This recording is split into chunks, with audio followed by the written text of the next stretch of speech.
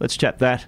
And England's test deeds over in Pakistan. Today could be the day they go 2-0 up in the best of three. They could claim the series in Pakistan in just a few hours' time. Paul, good morning.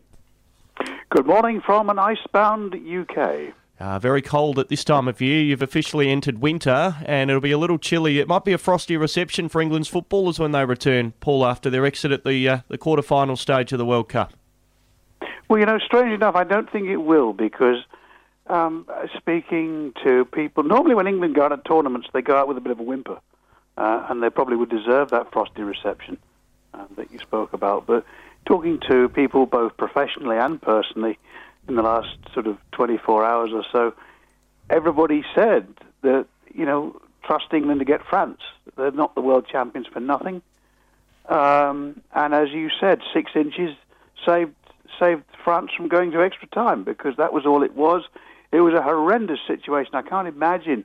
I mean, this was very unique for Harry Kane because not only was he playing against somebody he knew, he was playing against his club captain in Hugo Lloris. Their families know each other, they visit each other, they spend a lot of time together away from the field, so they know every inch of each other's game. Half the French side play in the UK, in the Premier League, or have played in the UK. So it was always going to be one of those things, and a piece of brilliance from the French to get that first goal, a fabulous header from Giroud, and a little misfire from Harry Kane. But, a lot of pundits coming into this quarterfinal, or coming into the tournament, actually said that England would get to the quarterfinals and that's where it would end. So there's no disgrace in what they've done. They certainly won't get a frosty reception, I shouldn't think. You certainly won't see the reactions you saw after the Euros, which were very unhealthy and not warranted at all. The interest will be as to what happens when we go forward. The press usually sort of can't wait, can they, when they lose something like that? So are you saying that they've been pretty positive in their comments? Yes, they have, really, Wayne. Yeah, they have, because they've seen the journey. They've seen what's happened. This has been a very unusual World Cup for so many reasons, where you've had journalists almost like a military situation where they've almost been embedded with the team. So they've been able to follow them closer now than ever they have been around because of the nature. Qatar is not the world's biggest nation you ever saw. So everybody's in a very confined space doing all their jobs. And everybody knows everybody now. I mean, the world is so small. The players know the media have a job to do. And the media knows the players have a job to do. So I think they have been largely positive. There are a few quirks towards the referee, but then again, the general tournament standard has been poor, I think, in terms of refereeing. So you couldn't just label it for that one game, I wouldn't think. But that said, the tournament, given the backdrop, it's the most surreal thing, as I said at the beginning, of the whole competition. It's the most surreal thing we've ever had in our lifetime. It's been a terrific tournament to watch, and I still think there's one or two more surprises to come. Well, Morocco's the big surprise, as they've made their way through to the semi-finals. They're a win away from a World Cup final. Brazil's exit, well, that was always going to be a great match against Argentina. Who wins it from here, Paul, do you think? Quite seriously, I think we've got a Morocco-Argentina final. Wow. And take it on from there, and if we do, my goodness me, because they have been the two best supported sides in the competition in terms of actual physical support. The Moroccan fans, I could hardly hear the commentators yesterday. Such was the noise of the stadium in that Morocco game.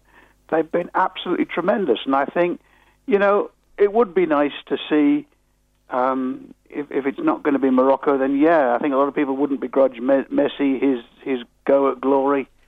Probably one of his last efforts in a World Cup. So I think that's what it'll be. I think they'll beat France, no trouble at all, because if France think England did a job on them, and they did in terms of keeping Mbappe quiet, who, let's face it, is one of, if not the best players in the world, then the Moroccans they'll be twice as efficient.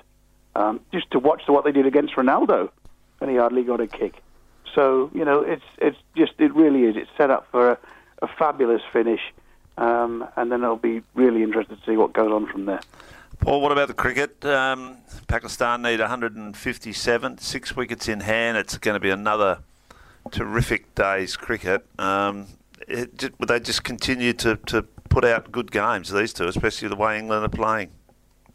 Yeah, they do, and provided the fog behaves itself, which it seems to have done. I know when we spoke late last week that we talked about the fog and whether it would lift, and it lifted enough, and so that was fine. Yeah, in a way, it would be nice in a way if Pakistan won it, because then you've got a series leveler. One test to go, and then everything's on the line for that. But who knows? Who knows? The only certainty is we have the match will finish today. Did England leave a few too many runs out there? Yeah, I think they probably did. In a way, they could have put another 50 on top of that. But, as you said, that's the way they play, and that's the way they'll keep playing. And this is the whole thing. It almost goes beyond the winning and losing of matches. It's the entertainment factor for the crowd. You're getting full crowds in countries, in a country that is not famed for big attendances at Test cricket anyway. So, it's doing something positive. It's getting people in to the stadiums to watch cricket, and who knows, in 10, 20 years' time, we could see people who've been there watching that. Paul Bryce is with us, UK sport correspondent, joining us fresh first thing on a Monday, Sunday evening his time, chatting all things UK sport out of a huge weekend. England have exited the FIFA World Cup, and England's men in a very good test match against Pakistan in Multan that will reach a conclusion later today. Paul, I reckon in the middle of your summer you told us about Harry Brook and said that he'd be a fine player for England and he could be every bit as good as Joe Root. Well, he's got 2 Test hundreds now to his name in consecutive tests, 2 in his first 3 tests. You might be on the money. Well, it'll be the first time I ever have been, I can tell you that.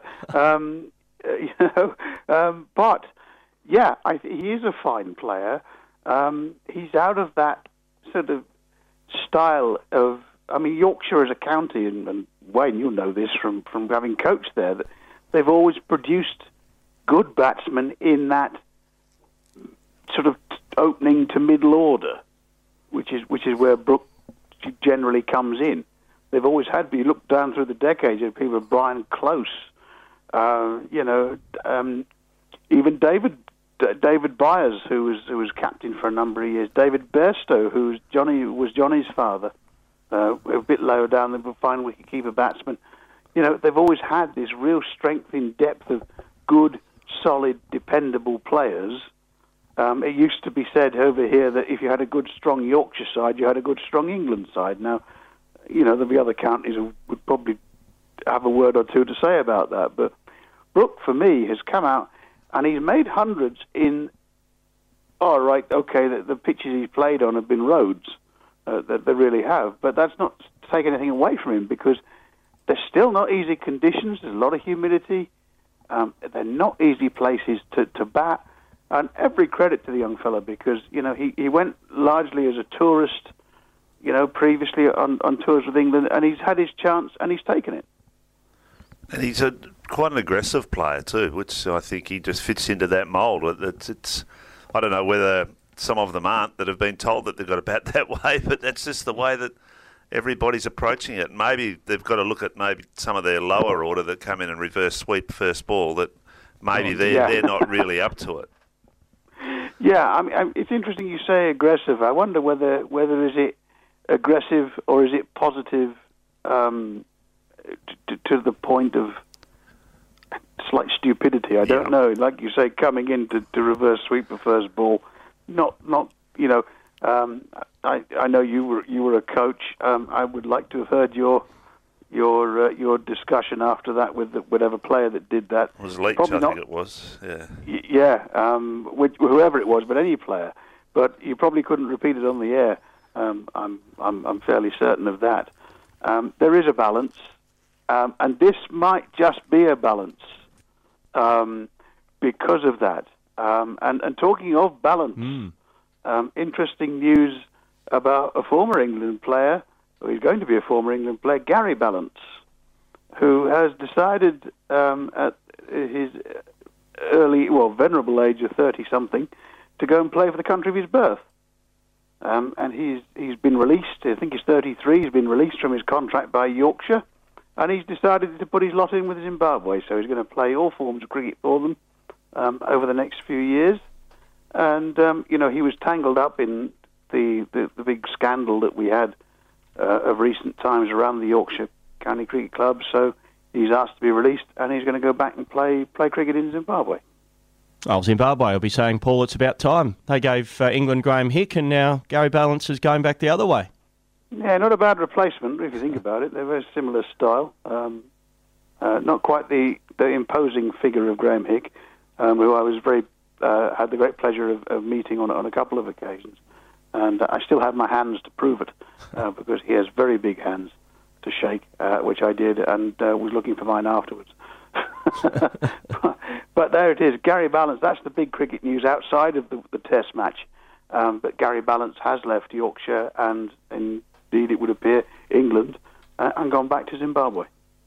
Paul, to finish, do England win today or not? You mentioned that 1-1 might be the perfect setup for the final Test. Do you think England will win today? Will Pakistan falter under pressure? Early wickets will do it, because if you look at how the day's play has gone in the previous days, towards the end of the day, the wicket gets easier. The last hour last night, it didn't look like England could buy a wicket, let alone get one. So they'll need early wickets. If they get early wickets, they will win. Look forward to it today. It will be far more captivating viewing than Australia and the West Indies. Did you catch any of that? Absolutely.